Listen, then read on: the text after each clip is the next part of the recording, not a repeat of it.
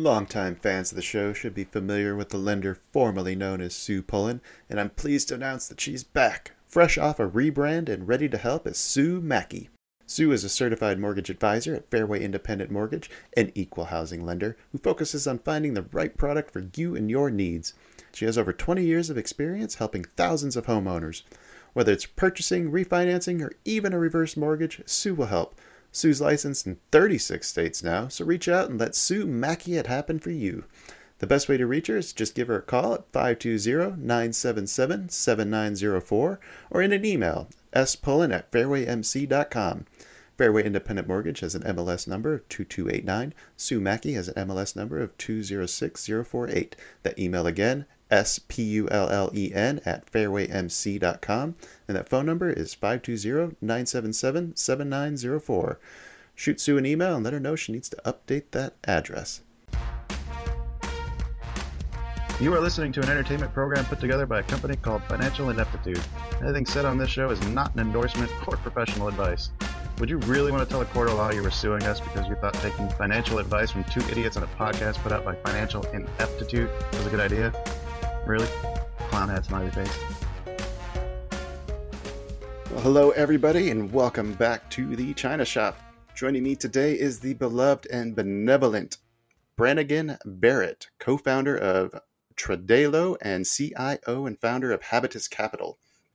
If you'd like to learn more about today's guest, go check out Tredalo.com and see for yourself all the tools and supports that they offer for aspiring traders. And please feel free to reach out with your suggestions, corrections, questions for future guests. Today's guest comes a suggestion from our Discord. You can do that via email at twobulls@financialineptitude, or you can join our aforementioned free Discord server where all the cool kids gather to share their joys and miseries with other like-minded market aficionados. We'll have all those links in the episode description so you can peruse them at your convenience. Now that we got the business end out of the way, let's meet our guest. How are you doing today, Brannigan? Yeah, hey Carl, thanks for having me on the show. No doubt we're going to have a lot of fun. Yeah, I got to ask you first off, is there any connection between you and Zap Brannigan from Futurama, or do you just get that joke a lot? Yeah, no, I get that joke a lot. That and Commissioner Brannigan, who was very famous back in the day. It was a famous TV series. But yeah, no. Commissioner, which show is that? It's something to do with a detective. Okay. Yeah, you're in England, right? So no, currently I'm out in the Algarve in Portugal. So okay. I was one of those sort of COVID movers that got fed up of the big London city and decided to move to the coastline where the sun shines pretty much all year round. I've heard there's a lot of expats in Portugal. There are a lot of them in Portugal, predominantly up in Lisbon. And I mean, every day, everyone's tipping the Algarve to become the Florida of Europe. Genuinely, I mean this when I say this. You get fed up of the sun shining all day, every day, blue skies. You kind of want a bit of rain every now and again. But no, it's an incredible country. The people are incredible. The culture's great. The food's great. Yeah, there's nothing bad I can say about it. Get tired of the sun. Yeah, I never had that problem when I lived in Seattle. So tell me a little bit about yourself. How'd you get into trading? So my story actually goes back to when I was, I'd say probably 21. And I wouldn't say I was interested in the markets. I didn't know anything about the markets back then. I'm born and bred South African, so we didn't have mobile and internet connections. That's not, we were kind of running outside and doing all that sort of thing. But I remember my dad sort of came home one day and said, look, what about considering stock trading? Like, do you want to get into that? Do you want to learn about that? And he bought me, I'll never forget, it was a CD. And it was one of those you put into the computer and then you did one of these kind of educational things where they teach you about the fundamentals of buying shares, basically. Okay. And I think I probably watched the first half an hour of it and didn't care much for the rest of it. But I got the gist of it, which is you buy and sell stuff and you make money for doing relatively. That sounds about right. Yeah, that's all you need to know, right? Well, funny enough, that was enough for me. I then bought a book on spread trading. And I remember reading that back to front with a yellow highlighter. I've still got that book, but I remember highlighting and going through it and really being specific about how do you trade spreads. Obviously, spreads are tax-free, so it was kind of interesting. And then I went to my dad and said, look, Dad, can I have 15,000 Rand? And he said, what are you going to do? And I said, I'm going to trade. I'm going to invest. I think I know what I'm doing. And he gave me 15,000 Rand. And I started off like most traders did, which was, when there were 3 green candles, I bought it. And when there were 3 red candles, I sold it. And that was my strategy. And it worked very, very, very well initially until it stopped working. And I think how it went was when I made money, it was kind of little increments. Okay, so I would sometimes go offside, but I wouldn't care. I'd be like, well, it comes back. So I made little increments when I made money, but then there was those trades where you bought it, it didn't come back, and it went a long way offside. You bought more, you double, tripled the position, and then you took those big, big drawdowns, those 10, 15% drawdowns that you never recover from when you have only small wins. And look, eventually the count zeroed, and then I went back to university and focused on my studies, as you do. Well, so it's interesting that your dad got you into it. Did he have any experience with trading? No, I don't think he had any experience, no. I just think he thought I would be suited towards it. I wasn't sure what I wanted to do. I mean, I majored in econometrics, so economics and statistics. And I think he thought I'd be interested in it. I wasn't sure. It was once I had done the trading side of things that I then obviously started my CFA. So I went down the route of, investment management and starting the CFA off, got through my level 1, started the level 2, and then I started working. Never actually completed the CFA because then I started working, making money. I was effectively, a treasury hedging, broker. So what I would do is, the big miners in South Africa would phone in. They'd say, look, we've got $1 million of exposure that's coming, in over the next couple of months. What can we do with it? And then you apply forwards, you apply swaps, you take out options. You effectively just manage the risk of that $1 million cash flow. And that's what I did. I did it for 18 months and I loved it. I think that was the real hook for me. It was that sort of, understanding and interpretation of the economy and what that could imply for the currency. Okay, I was trading all the Rand crosses, so Rand against the euro, against the dollar, some of the African currencies, the Aussie. And because you're kind of always trying to assign some sort of a fundamental to what's driving markets, that intrigued me. That sort of, can I use my understanding of what I believe are the fundamental drivers of our currency? Can I use that to make money for my clients?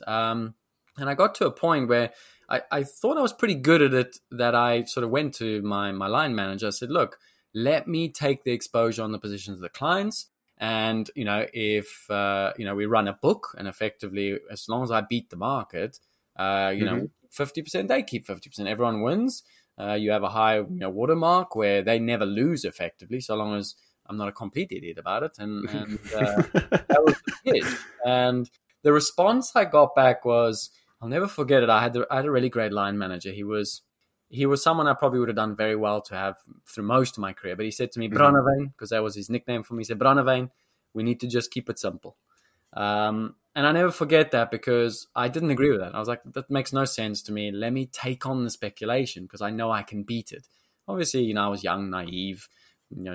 Right. I knew what I knew. And so I think that triggered something inside of me to say, well, look, I don't want to keep doing this where I can't impose myself on the market, where I can't impose my, sort of knowledge and understanding on the market. And I think that sort of, created that question mark in my head. It's like you felt you had an edge, but you had no way to try to exploit it. Yeah, of course. Exactly. I thought I knew something, and I thought I needed an avenue to go and test it out. Yeah. At that point, I'd been at the company for 18 months. I had to take leave, so I was forced to take leave because I had so much holiday. And so I decided to go and do some diving. I've got all my commercial diving licenses. I went to go do some diving up in Scotland with my brother for his company. And I thought, just before I go back to South Africa, I'm going to pop down to London because, obviously I'd never really been to London. Now, coming from South Africa, we don't have cities. We don't have these big major, 7 million, 8 million people cities with underground and all that. So, just the idea of going to London I was like, that's so cool. I just want to go there. And then I thought, while I'm there, let me just jokingly go and do an interview at a trading firm. Okay? So I went online, eFinancial Careers, trading firm, and I got an interview where you do the tests. So I had to actually go into an office in London, sit down, do all the tests and all that. Long story short, got a call back the next day. Look, thank you. We really like your results. Can you come in for an interview? And I was like, sure, I can come in right now. And they said, unfortunately, the soonest we can do is next week. And I was like, well, it's either now or never because I'm going back to South Africa tonight. Yeah. And so the answer was never. And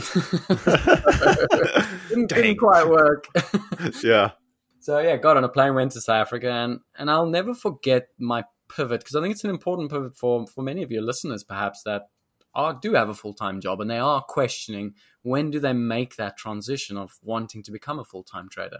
And what I did, I mean, I got back to work on the Monday, and we always released on Mondays. I was in charge of an economic report, which was where we would outline for our clients, what our sort of forecast is over the coming week, so that they could have a bit of understanding in terms of managing their cash flows as well. So I used to write this report. It would usually take me 2 to 3 hours, but because I hadn't been up to speed with things for the last, month almost, right. I remember distinctly it was 10:15 at night, and I was still sat at the office trying to get this thing out, and I hated every minute of it. And I just sat there. I remember sending it and getting it done, and I remember just saying, I don't want this anymore. I don't want to send people economic reports. I'm not an analyst. I'm not an economist. You got a taste of something different. Exactly. Yeah, I remember that feeling. I just typed up a letter that night there and then, literally the Monday after I got back on from to work, typed up a letter and I said, look, boss, and I really respected my boss. He was an absolute legend. And I just said to him, I want something different. I'm resigning, and I'm giving a month's notice. And kid you not, 1 month later, on the 1st of September 2011, I had a bag in my hands and I landed in London with my life savings. And I thought, this is it, 6 months and I will be making money. I don't have another option. I've sold everything I had in South Africa. I've told my mom and dad I'm leaving. I'm going to the big bad city of London. And when was it? You said 2011? That was 2011, September the 1st. And yeah. London was not a cheap city then. My life savings was just shy of 2,000 sterling. Now, again, that doesn't sound like a lot to many of your listeners, but you got to remember I was coming from South Africa, where that was a significant, amount of money for a 25-year-old. Right. So it was good money, and I was ready. I was ready. I was confident. Okay, if you've ever known South Africans, we are very naturally confident. My neighbor's South African. The house we just moved to. I love the guy. I love the accent too. Yeah, it's good because we're going to be talking for. So yeah, I literally just got to London and organized to go for the interview. Got into the interview, and because I came from a broking sort of background, talking to people wasn't difficult for me. Okay, convincing the head of HR that, look, I'd be a good trader. I've got the understanding. Just give me the chance. It worked relatively well. I got a phone call as I left the office. Look, when can you start? And literally 10 days later, I was starting on a prop trading floor. Wow. And that was it. That's how I came into trading. It wasn't something, I think nowadays there's so much on YouTube, there's so much education, there's so much marketing around it that I can see how most people come to it through those channels. I wouldn't say I was a born trader. I wasn't born a speculator. I think I was born where I was given, or I had this understanding, I had this knowledge and sort of thirst for wanting to understand why does, our central bank hike rates, and that has implications for the currency. Why?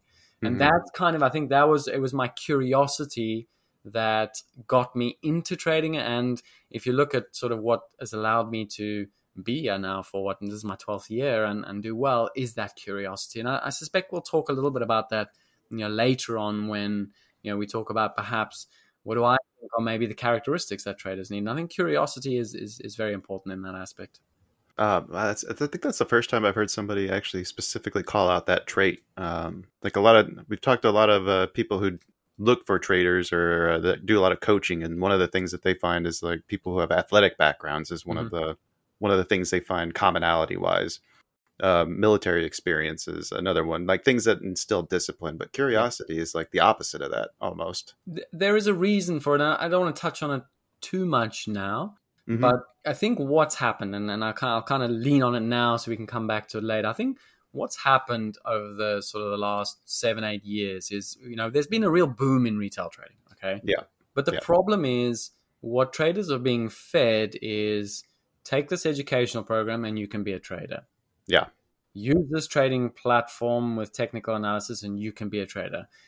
Log in, pay a monthly subscription, and you can code your own backtest, moving average, crossover, and you can be a trader. Mm-hmm. And that's problematic because it's that sort of, do you give the man a fish or do you teach a man to fish? Now, I was taught how to fish. I wasn't given a fish. Okay. Mm-hmm. When we sat down on day one, this is 2011. Okay. There wasn't much in the way of retail trading. Okay. It was still a relatively young industry then. But when we sat down, we had one monitor. And I'm not talking about 15, 19, 25, 32-inch monitor. I'm talking about a box monitor, one of them. Yep.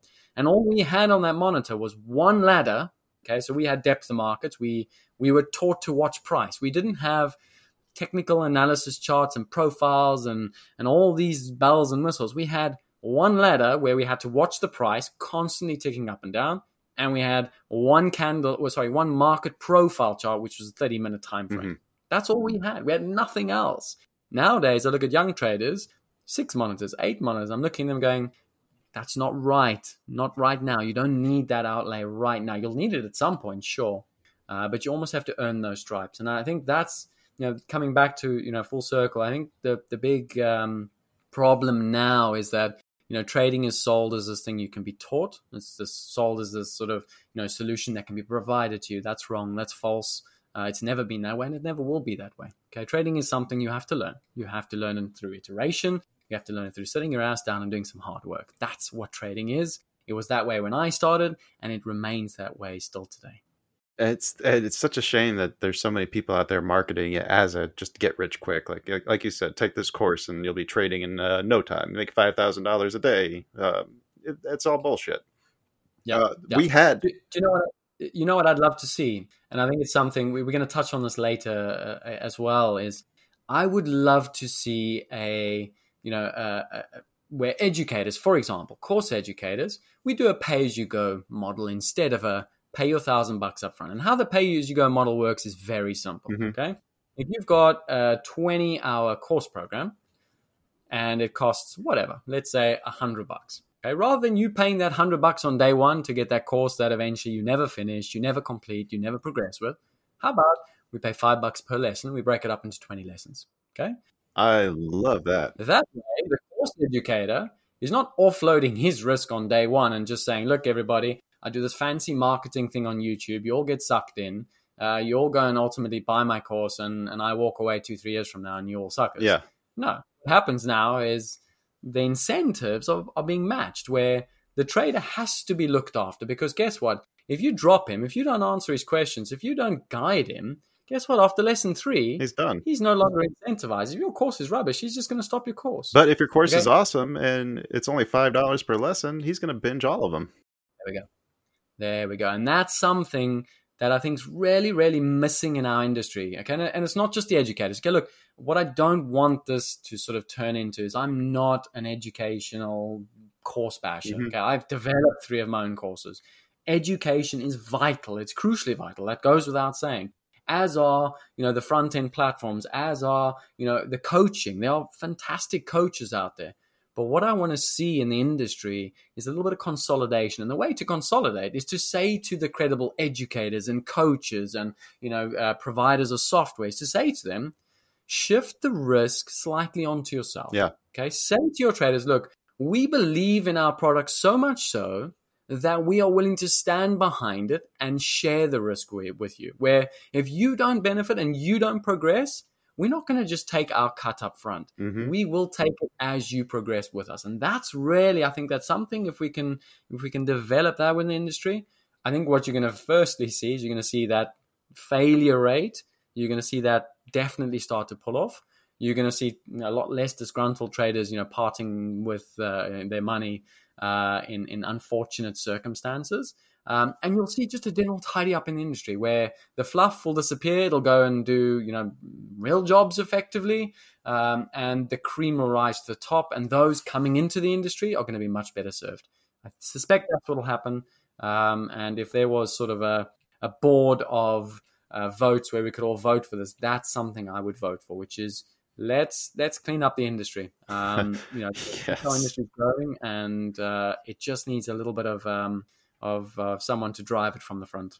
I love that. You mentioned the attrition rate again there. You said that you thought that shifting the risk to the educators would also help with that. Why do you think that is? Two reasons. I think the cost of trading at the moment is relatively high. Mm-hmm. So much so that what ends up happening is, and I see this a lot with traders when they reach out to me and they say, look, I want to take, for example, 2 of your course or I want to take all 3 of your course programs. Which one should I do first? And my instinctive response is stop. You don't need 3 course programs. Okay, you need 1. The same as you don't need 10 strategies, you need 1. Okay, you don't need 3 course programs. They are not going to solve your problems for you. What you do need is you need to dedicate yourself and focus towards 1, develop 1 strategy. And then once you've kind of learned what you can from that point, then fine, start to add on a bit of education. Anyways, coming back, what ends up happening is because traders see that, being a successful trader can generate, great revenues, etc. Mm-hmm. They are willing to give up such a significant percentage of their savings or their capital to get that solution. And the problem with that is that what you actually need to spend most of your capital on is learning in the markets. Mm-hmm. Okay? You need time in the markets. You need to be able to survive for at least 12 months. Now, if you're giving a lot of your chunk of capital away on day one, unfortunately, what you're doing is you're cutting your legs You're cutting your legs off ultimately. Right. By the time you got it figured out, you're out of money. That's the problem.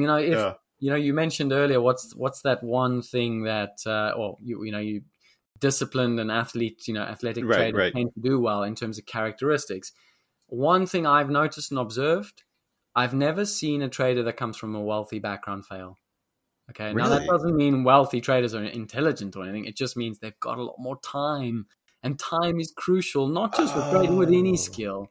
It goes without saying. I mean, I've seen some guys stick around for 3 years where mom and dad are loaded with cash, and they've made it not because necessarily they worked hard, but because they had so much rope to hang themselves.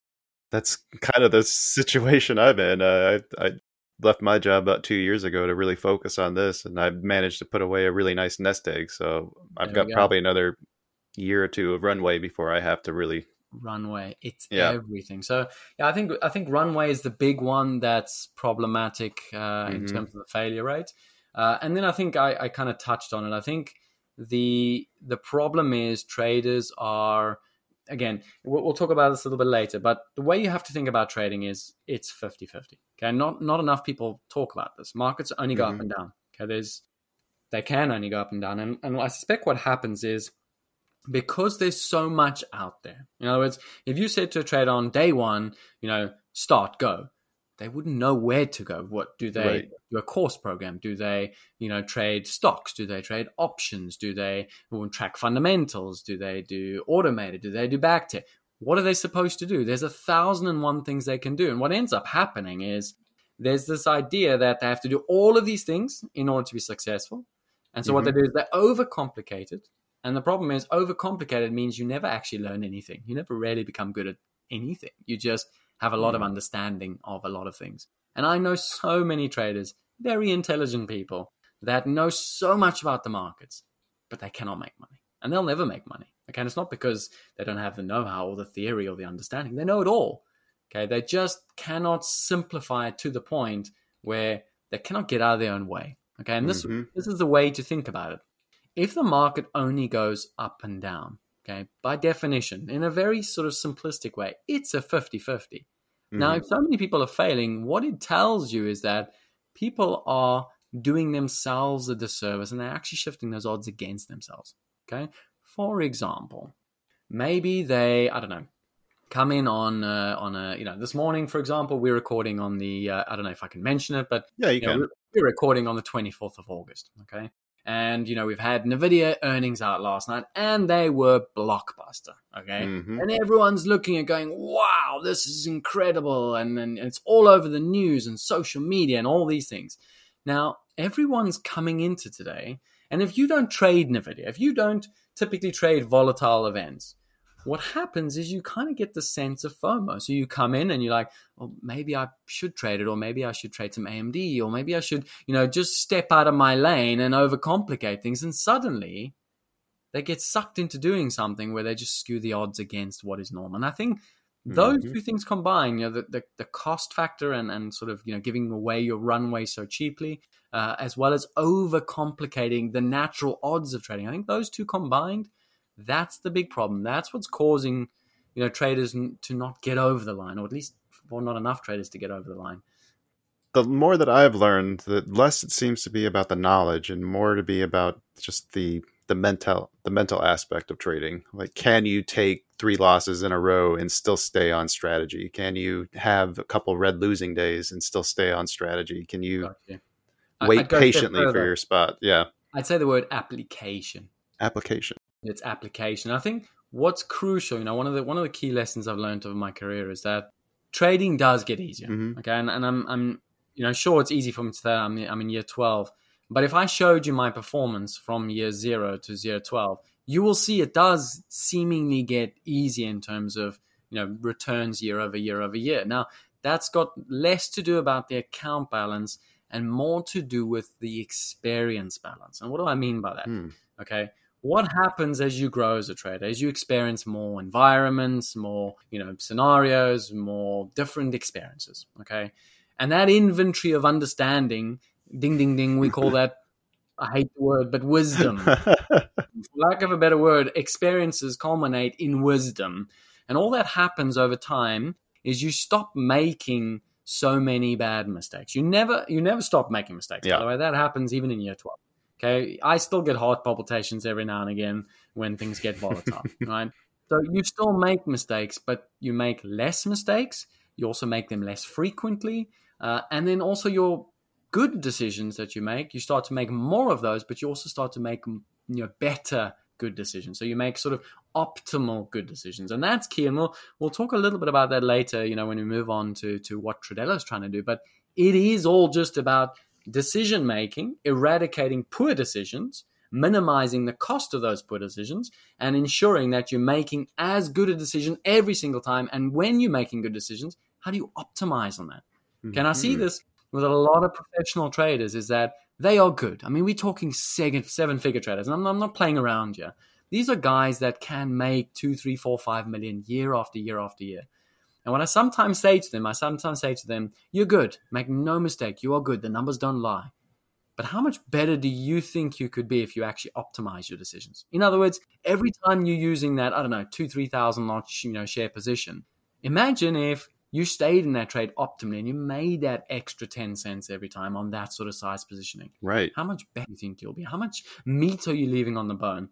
And that for me is a really important point to drive. I mean, we'll touch a little bit upon that later. And I think it's all about experiences, and training does get easier. You have to trust that. I know it's easy to say, but it's like faith. Okay, you have the faith that if you stick around, you work at your game, it does become easier. Okay, that much I can guarantee. Well, before we move on to talk about Trudelo, I'd like to ask one other question. It's something that kind of came up with me today that I was able to notice when I was doing a review of the 2 trades that I took this morning. It revolves around biases. And I found myself, when price was coming into a potential support, completely ignoring the context of the sell-off and the strength of that move, and was blinded to this idea that support would fail. Instead, I was only looking for reasons to enter a trade, not looking for the counter argument. How do you mitigate that? Like, how do you keep yourself in that mindset of looking at it from both sides of it, not getting locked in on one direction or the other? This reminds me of a story. I remember sitting with a trader in 2015, and we were sitting at a coffee shop in Broadgate Circus in London, and I was talking to him about having a trade on, and the market had come down in the German bonds, and I kind of got a decent position on, and then kind of started to go offside, so I just started to scale up. But I thought I'll I'll just leave a one lot on. And I'll never forget what he said to me. He said to me, "What do you mean, mate? Why are you leaving a one lot on?" Now, one lot, if you're not accustomed to the understanding of futures trading, it's the minimum increment you could trade in the market. So, 10 euros per tick. It's something that's meaningless to me. It didn't mean anything to me. I was just like, make my ego feel good if it does come all the way back and does what I think it'll do. And he said to me, and I'll never forget this, and I think this will touch upon what the whole concept of biases. When you have a position on, it doesn't matter how big or small that position on is. When you have a position on, you are locked in on a natural bias. And it's probably the hardest thing ever to shake. And his response to me was, sure, maybe it comes back and maybe you save $300. But how much is that costing you in terms of being capable of seeing what the market's truly doing? Yes. And that stuck with me. Okay, that was something that made me shift my understanding away from the subjective nature of trading towards what I would now say a pure objective approach to trading. And what do I mean by this? This will kind of come and answer your, the whole understanding of how do you eradicate biases. Now, what I do want to say is that some biases are healthy. Don't think of biases as a bad thing. They can be healthy. They can be unhealthy. You need to understand them. I think that's key with biases. You do need to understand your biases, understand how they impact you. If they have got sort of a significant cost drawdown as a result, then you need to do something about them. Okay, but rather than trying to sort of get rid of your biases, you need to learn to live with them and manage them and make sure you're aware of them. That's the real key to biases. Okay.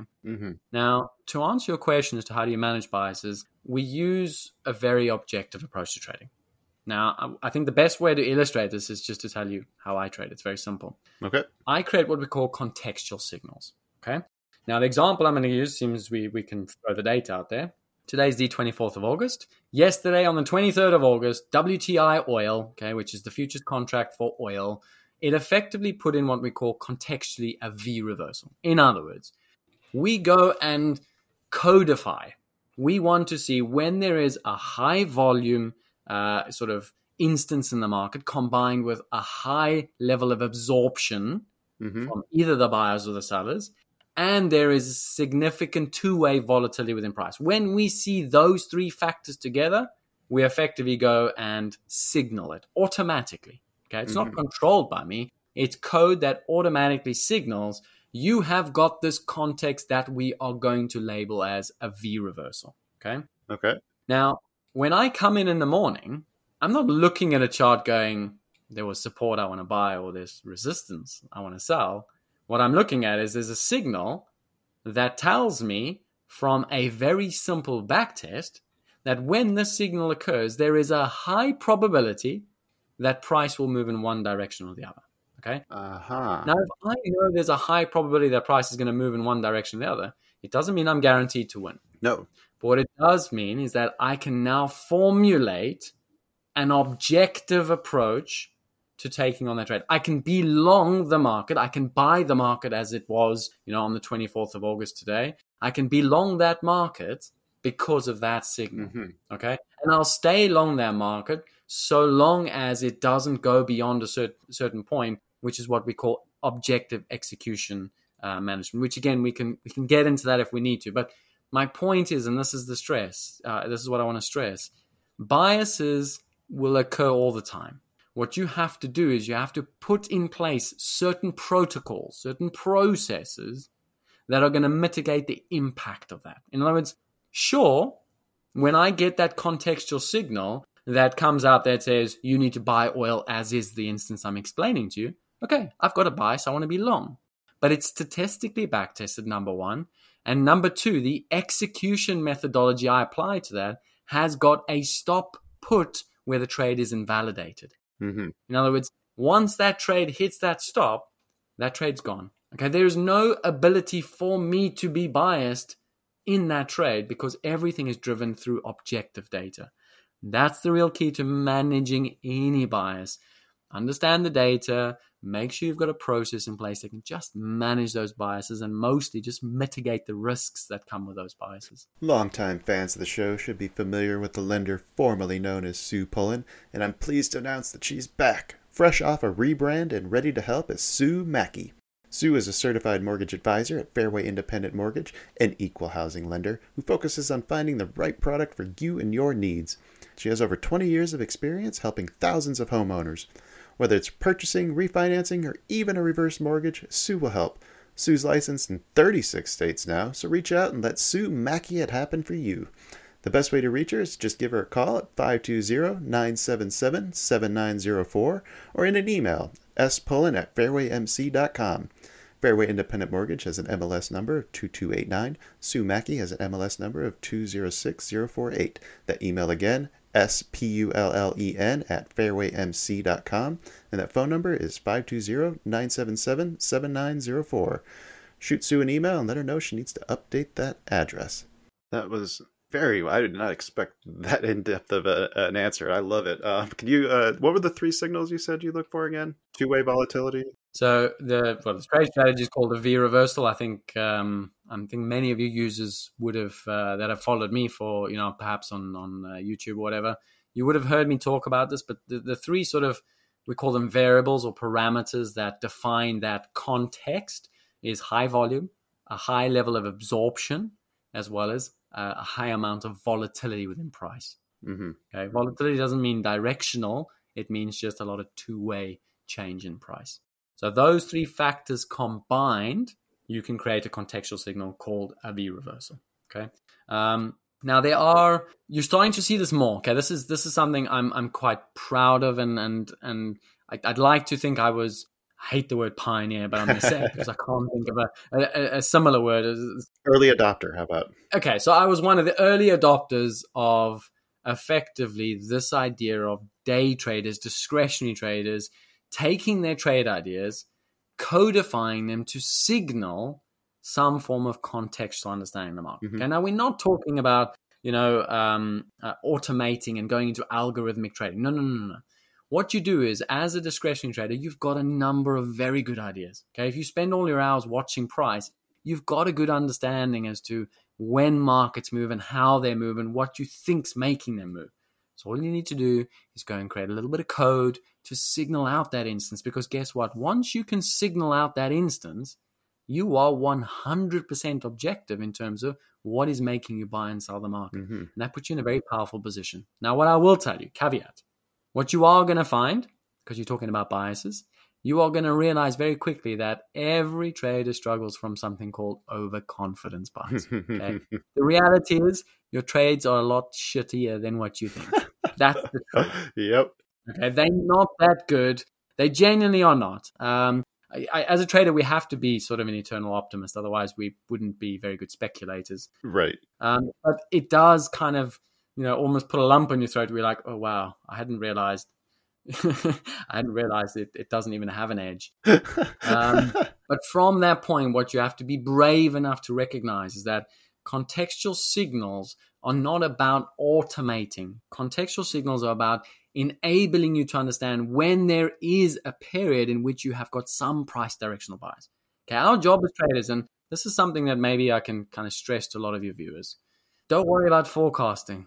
Okay, that we should leave to the smart people with the crystal balls, or unless you've got an extremely deep pocket. Okay, if you've got a really big bank balance, by all means, take a view on oil over the next year and put a trade on. Go for it. Have a crack. Okay. Right. But if you are a trader and you want to develop a career as a trader, what you have got to quickly understand, and the best way to explain this is if you can visualize a sort of a probability curve. Okay, so we've got an X and a Y axis. Mm-hmm. And what you want to ultimately visualize is if you were to look at the ability of the market to move a sort of a certain distance. Okay, now I'm going to use a market like NVIDIA because it's in the news. Okay. So if you were to look at NVIDIA and say, what is the probability of me getting a $20 move today versus a $1 move today?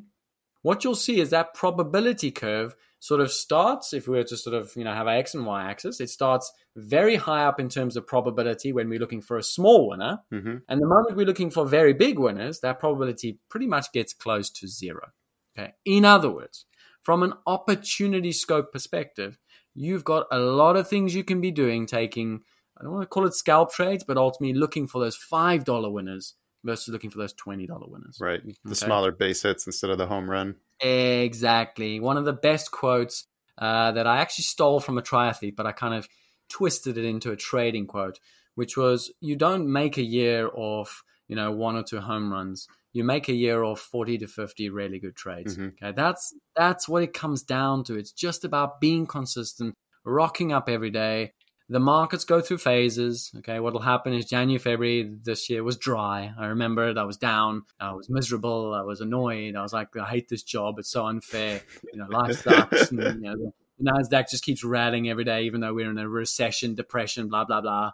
And then March comes along and things open up. You understand things a bit better. You time things a bit better. You get back to that sort of structured, objective trading. And suddenly you make the losses back. Suddenly you make some money. Okay, that's trading in a nutshell. It's not coming in every day looking for those 100 pip winners. That's rubbish. It's marketing. It doesn't work that way.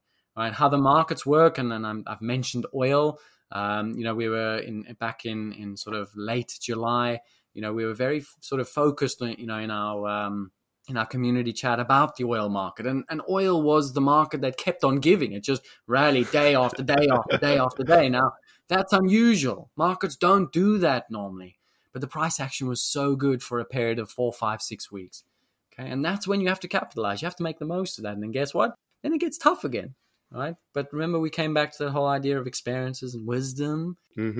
Wisdom teaches you that, when the periods are good, you make the money. And when things get tough, you tighten up. Okay, you take those smaller losses and you go back into miserable mode where you moan to your wife every night, oh, I lost money again today, honey. But the reality is you're effectively just breaking even until that next sort of, good run of form comes into play. That maybe answers the question of the biases and then how you manage them. Well, you teased it quite a bit, but let's talk about what's going on over at Tradelo. So you started this, about 2 years ago now? Do you want to know how Tradelo started? Yes. I think that's probably the fun one. Yes, I do. So Tradelo was founded with my business partner. He wasn't my business partner when this was developed. Okay, what Tradelo was it was a risk application built for me. Okay, so I found a consulting firm that could build for me a risk program because I was pretty shit at managing risk. That's the truth of it. It was that thing I felt was holding me back in my career, because what would happen was I would get this bit of consistency going. I'd get that momentum going. I'd start to see some really good, sort of gains in terms of equity. And then the overconfidence comes. And then that brief moment of craziness where you do the craziest thing in hindsight. And if you were to show any trader, they're looking, you're like, dude, you're fucking crazy. What happened that day? Yeah, exactly. And I'd have those moments once every month, once every 2 months. And I just thought, look, enough is enough. I can't keep sacrificing my momentum like that every time, because then I have to spend the next 2-3 weeks getting it back. And don't get me wrong, by the way, I'm a firm believer in, when you do have big significant drawbacks, when I have them now, I'm pretty good at getting it back. Okay, because I've been through that thing so many times that I've got a coping mechanism to manage it. Okay. And the way to think about this, I always laugh. My brother's still back in South Africa. And for those of you who play golf, my brother's pretty average at golf. And he tends to find himself in the bushes quite a lot. Now, one of the things that absolutely is mind-boggling is he can hit the most incredible shots from the bushes. Like, he can pull off any shot from the bushes. And it's not because he's got unnatural ability or skill. He's practiced there a lot. Because he spends so much damn time in the bushes that he gets naturally good at it. Yeah. It's the same thing in trading. Okay? The only reason I can work myself out of a hole is because I've had to do it so many damn times that I've now got a protocol, a coping mechanism. It's something, when I have a big blowout day, I stop, I pull out an A4 piece of paper that's got a very specific set of things I need to follow. Because when I follow that, what it means is that rather than me taking 4 weeks to get the loss back, I can now do it in 4, 5, 6 sessions to get it back. Okay. Is there any reason why you don't pull out that piece of paper before the blow up? No, unfortunately, this is a coping mechanism for coming back from a drawdown. Now, coming back to the whole risk management side of things, I was pretty bad at it. This application was built for me. Okay, it was built with me in mind. I project planned it, I developed the tool, and I had the company created for me. Okay. Now, obviously, at that point, I was at a prop firm in London, and a number of the traders, I was talking to them about it. They were using it. And they said, look, dude, you've got something now. This is pretty cool. This is, it makes me feel like I'm in control of my risk. It makes me feel less emotional because I don't have to think how many shares to buy, how many futures contracts to buy or sell. It's automated. It literally just spits it out. Okay. And the feedback what we got was very much that it makes people feel they're in control. It makes them less emotional, and it gives them a sense of structure. Okay. Now, I've been doing this job for a long, long time. The things we struggle with the most as traders is that we live in an environment of pure uncertainty. Nothing is certain in our job. Absolutely nothing. So if you can control the things that are within your control, including risk management, what you're doing is you're removing one uncertainty from the equation. And that's what makes you feel in control. It's not a magic formula or anything special. It's just simply having the ability to control as many of the things that you can control. Okay.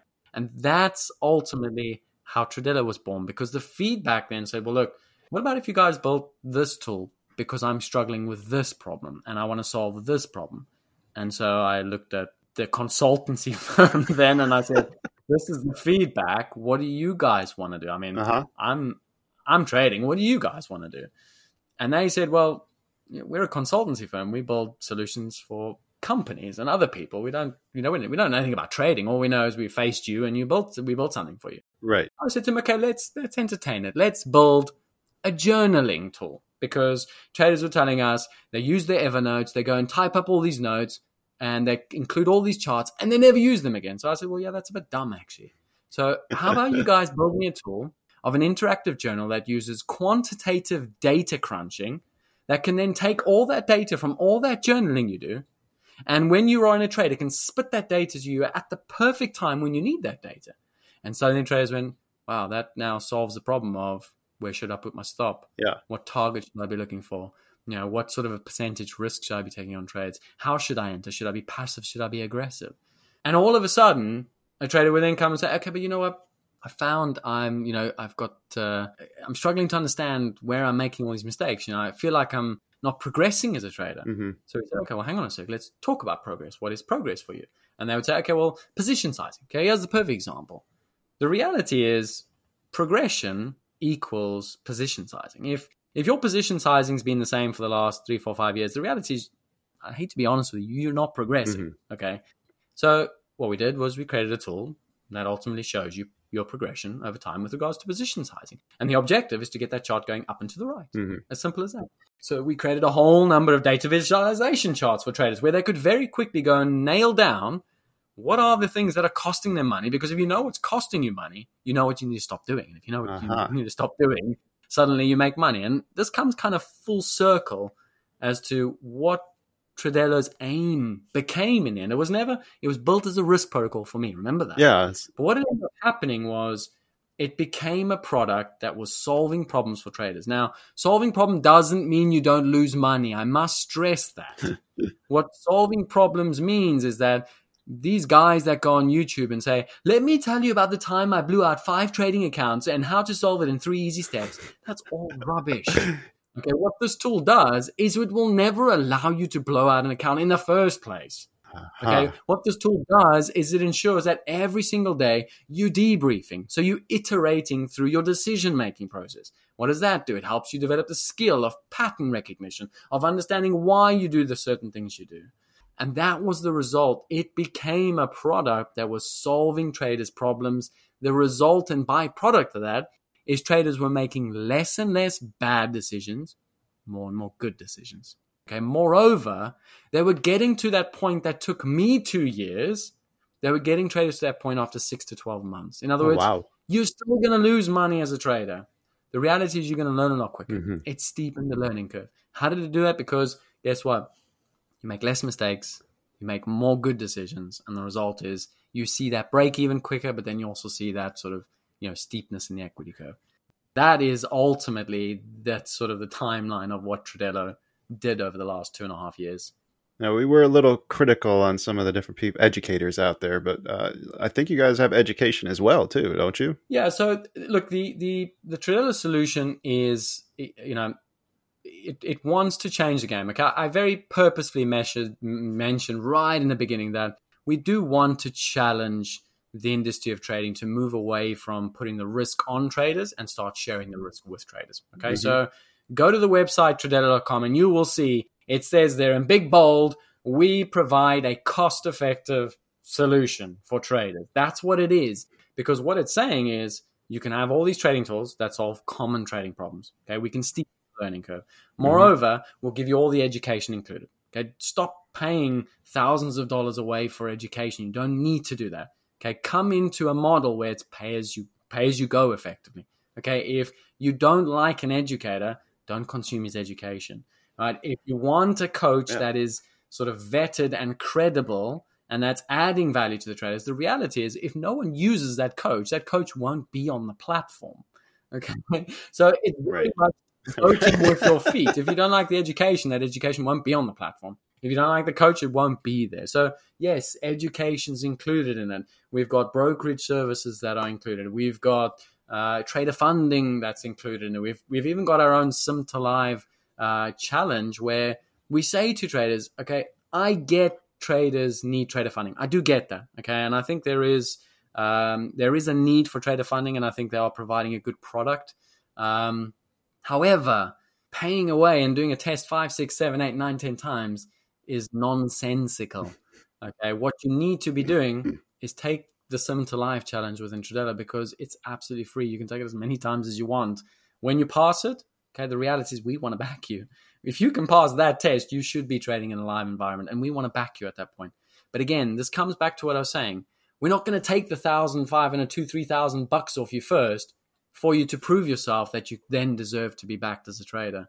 So it's just shifting the risks a little bit more evenly. Okay, I don't want to be the person that says businesses shouldn't make money. They should, because they take risks, and it's extremely difficult setting up a business. Okay, it's for anyone out there that's ever done a business, full respect to you. Okay, it's hard damn work.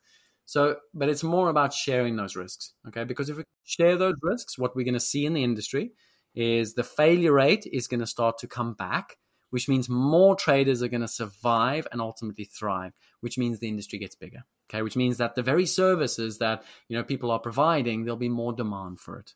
Okay, so that's kind of in a nutshell, ultimately, what Tradella is trying to do. And the other aspect is we do have our own online community. Okay, I think one of the things that was very important in my career as a trader, I got to see what was possible. Okay, I'll never forget.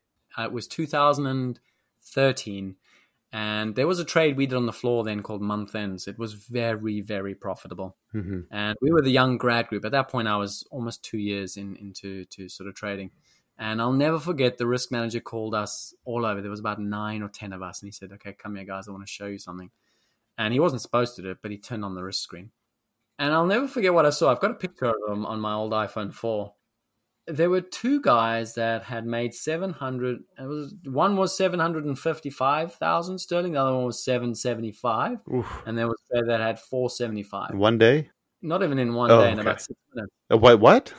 In about 6 minutes. Oh my God. And I'll never forget looking at it because I thought to myself, wow, that kind of money is possible. It's real. Okay, for me at that point, I think I was making $100 a day, $150 a day. And that was like, wow, I'm having a good day. Yeah, right. But no, it was very, very real. And I think that's something that if traders can be exposed to a lot more, they'll really start to see the point of trading. And this is something I want to stress.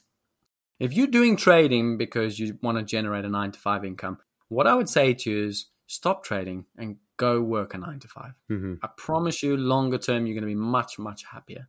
Okay, trading is a very, very hard discipline. It requires a significant amount of sacrifice. Okay, now, if you are willing to make that sacrifice, you have to pay yourself for it. You've got to pay yourself for it. Okay, you should not be earning anything less than 200 grand a year, because otherwise it's not worth it. All right. So what I would stress and say to traders is you've got to see the potential in trading. It's got genuinely, the limits are set by you. Okay. As to how big you can go, those limits are ultimately set by you. So yeah, I think for me, community is very important. We have got our own leaderboard. We've got our own game formats where we actually play each other in different game formats.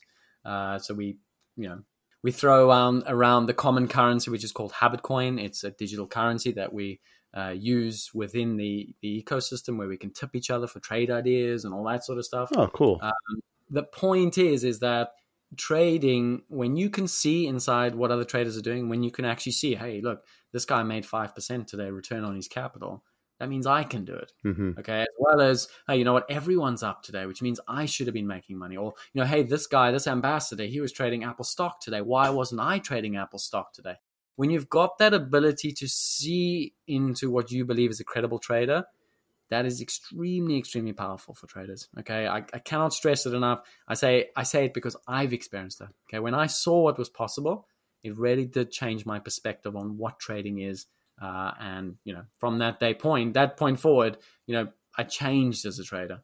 So yeah, lots of game formats, lots of community, lots of fun. Well, it's interesting you point to the seeing the potential. And I think that there's a lot of communities out there that are only showing that. And that can be a problem too, where you never see the downside. When everybody's always making money in the room every day and you're not, you start to question some things. I do believe we've solved that problem. And I think you're spot on there, which is there is a lack of credibility in our industry. I think too many people are talking about, you know, hey, I put on that options, you know, I took out those puts in the video and I'm a multimillionaire today.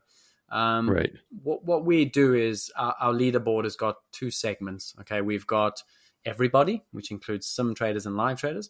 And we've got live traders, okay? And our live traders are all vetted, okay? Because at the end of the day, they're coming through their own brokerage. So it's real. It's real performance. It can't be cheated. It's not fake. It can't be faked because it's coming from your broker. It's not coming from, you know, your own...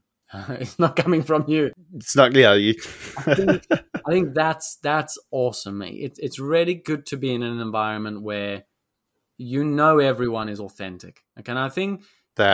That is the key. That and willing to share even the struggles too, I think is important. Yeah. And I mean, you know what? I think one of the fortunate positions I'm in, because I act as a mentor towards a lot of the younger guys. One of the fortunate positions I'm in is I get to hear about the struggles firsthand. And I think what's a privilege is I get to share, just like I've shared some of my coping mechanisms with you today. I get to share those exact coping mechanisms. Look, when I have a big drawdown, I feel just like you. Okay. And I felt like crying many times in my career. Heck, I remember Fridays, you know, I never forget it. 2012, 4 up days, Monday, Tuesday, Wednesday, Thursday, Friday, you're a bit tired, you're a bit exhausted, you lose your whole week in one day. And I was like, I used to cry cycling home. I remember I was like, this is stupid. This job's dumb. I mean, why would anyone do this? But when you can relate, when, you know, someone that's been doing this for 3 years, that's kind of just getting past that sort of, you know, break even point, when they can relate and look up and say, you know, look, Brannigan, fuck, thanks for sharing that with me. You know, that's kind of unlocked just maybe the little bit of understanding I need right now in my career. That for me is it's very empowering. Okay, make no mistake. If you ever ask a mentor why they do it, I promise you, it's not for the habit coins I receive. It genuinely is that you get to look back very fondly. You get to help traders. You get to see them progress, and you get to see many of them become bigger than what I am. Okay, there are many traders that I've mentored that are now making substantially more money than what I am. Oh, that's awesome. It's I think community is important. I think you've got to be in a community where it's credible. And when you do find good mentors, my goodness, hang on to them, ride it as long as you can, and take what you can from it. Oh, well said. I don't know that I can really follow that up with anything good. So maybe it's time to wrap this thing up, huh? Awesome. No, it's been a lot of fun. And if I may, yes, you know, I think I was asked a question on from one of our traders the other day in our community. He said to me, what advice would you give to a trader that's been doing this for 3 years? And I kind of think, you know, there's a few sort of really important moments in my career where there was advice I would part to traders. And I'll tell you why I think it's important as well, because I think many traders will relate to it. Okay. And I'm going to kind of go chronological order. Was in the beginning of my career. Okay. I told you the story of coming from South Africa. I had my significant cash bundle. The reality was that ran out very quickly. And I had to really kind of eat humble pie, because I genuinely believed I'd be making significant amounts of money after 6 months. Okay, so I don't think anybody would dive into this path without that belief.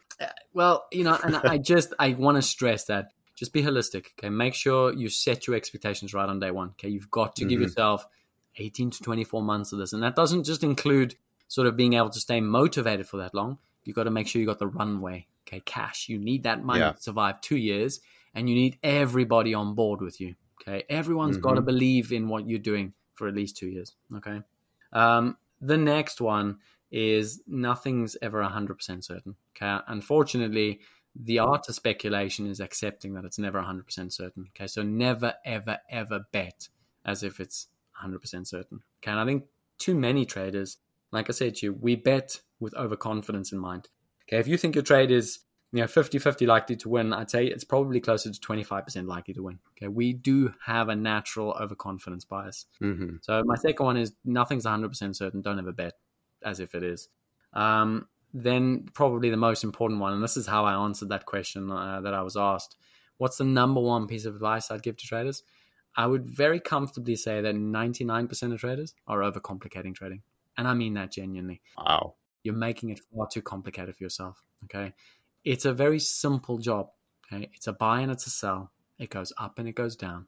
If you made just, 10 prices a day, and you do that with some decent leverage over a period of time, those numbers accumulate significantly. Okay. So just keep that in mind. And moreover, this is something that we kind of solved in terms of the risk management side. So, thing of data. You don't have to, you don't have to control your own position sizing. Okay. Your position sizing should always be a factor of your account balance. Yep. So if you're taking care of that account balance over time, your position sizing will take care of itself. And that compounds on itself, because as the account grows, the position size grows bigger. And as the position size grows bigger, it puts more into the account, and then it just literally compounds itself. Right. I've got two more, and I've mentioned one of them. It does become easier. Okay, I promise you, it does become easier simply because you're going to make a lot less bad decisions and you're going to make a lot more good decisions. So don't forget that. Stick around, and your time will come. Okay, make no mistake. And then the last one, and I think this one's maybe something that not many traders would have experienced, but just keep in mind that making money does create distractions. Okay, it's something I've struggled with throughout my career, which is you'll make some money and it will distract you in so many ways. Okay, I mentioned to you moving to Portugal. Yeah. And trust me, I love it here. It's an incredible place, but it was a massive distraction. For 6 months, I'm trying to figure out, how do I open a bank account? I'm trying to figure out, how do I Google Translate that I need a doctor's appointment or a dentist appointment. And all of those distractions are always going to hinder your performance. Okay, I cannot stress enough that environment is everything in trading. I laugh sometimes and say, do you know what the best environment for a trader is? Where? Put them in the worst, most boring, shittiest, ugliest town in the middle of nowhere with no pretty girls or guys if you're a lady trader, and give them no money, make them live in a flat, kind of make them eat the same food every single day, give them one trading screen, and just simplify their environment so there's no distractions. Because guess what? They need to send you to Wales. I hope you haven't got any wild listeners. I haven't either, but I figured that was low-hanging fruit. But yeah, the less distractions you can create yourself, the better environment you got. Just remember that money does create distractions. So yeah, that would be my, for lack of a better word, pearls of wisdom. I love that. I was wrong. I stand corrected. You could top what we thought we were ending with. Thank you so much, Brannigan, for taking the time here. I know it was kind of just a cold reach out. I'm humbled that you took the time to come and share some of this wisdom with me and our listeners. And thank you. Well, yeah, thank you for reaching out. And good luck to everyone in their careers as traders. The more people we can bring over to the dark side, the better. Right. Well, hopefully we can do this again sometime in the future. But unfortunately, we have come to the end of our time. But that is no reason to be upset, because as Brannigan had mentioned earlier, there is a wealth of information and tools that you can check out at tradelo.com. And that is spelled tradelo.com. If you enjoyed today's episode but feeling empty inside and wanting more, please go check out our guest directory. You can see all the other amazing people we've had the pleasure of speaking with. All those links are going to be in the episode description. We'll be back with another exciting episode soon. But until then, share this episode with your friends like Zap Brannigan did when he made it with a woman, and take care. In Colorado, you can legally gamble in Black Hawk, Central City, Cripple Creek, and licensed online sports betting. Protect our communities. Learn more at playlegitco.com. A message from the Colorado Division of Gaming. Gambling problem? Call or text 1-800-GAMBLER.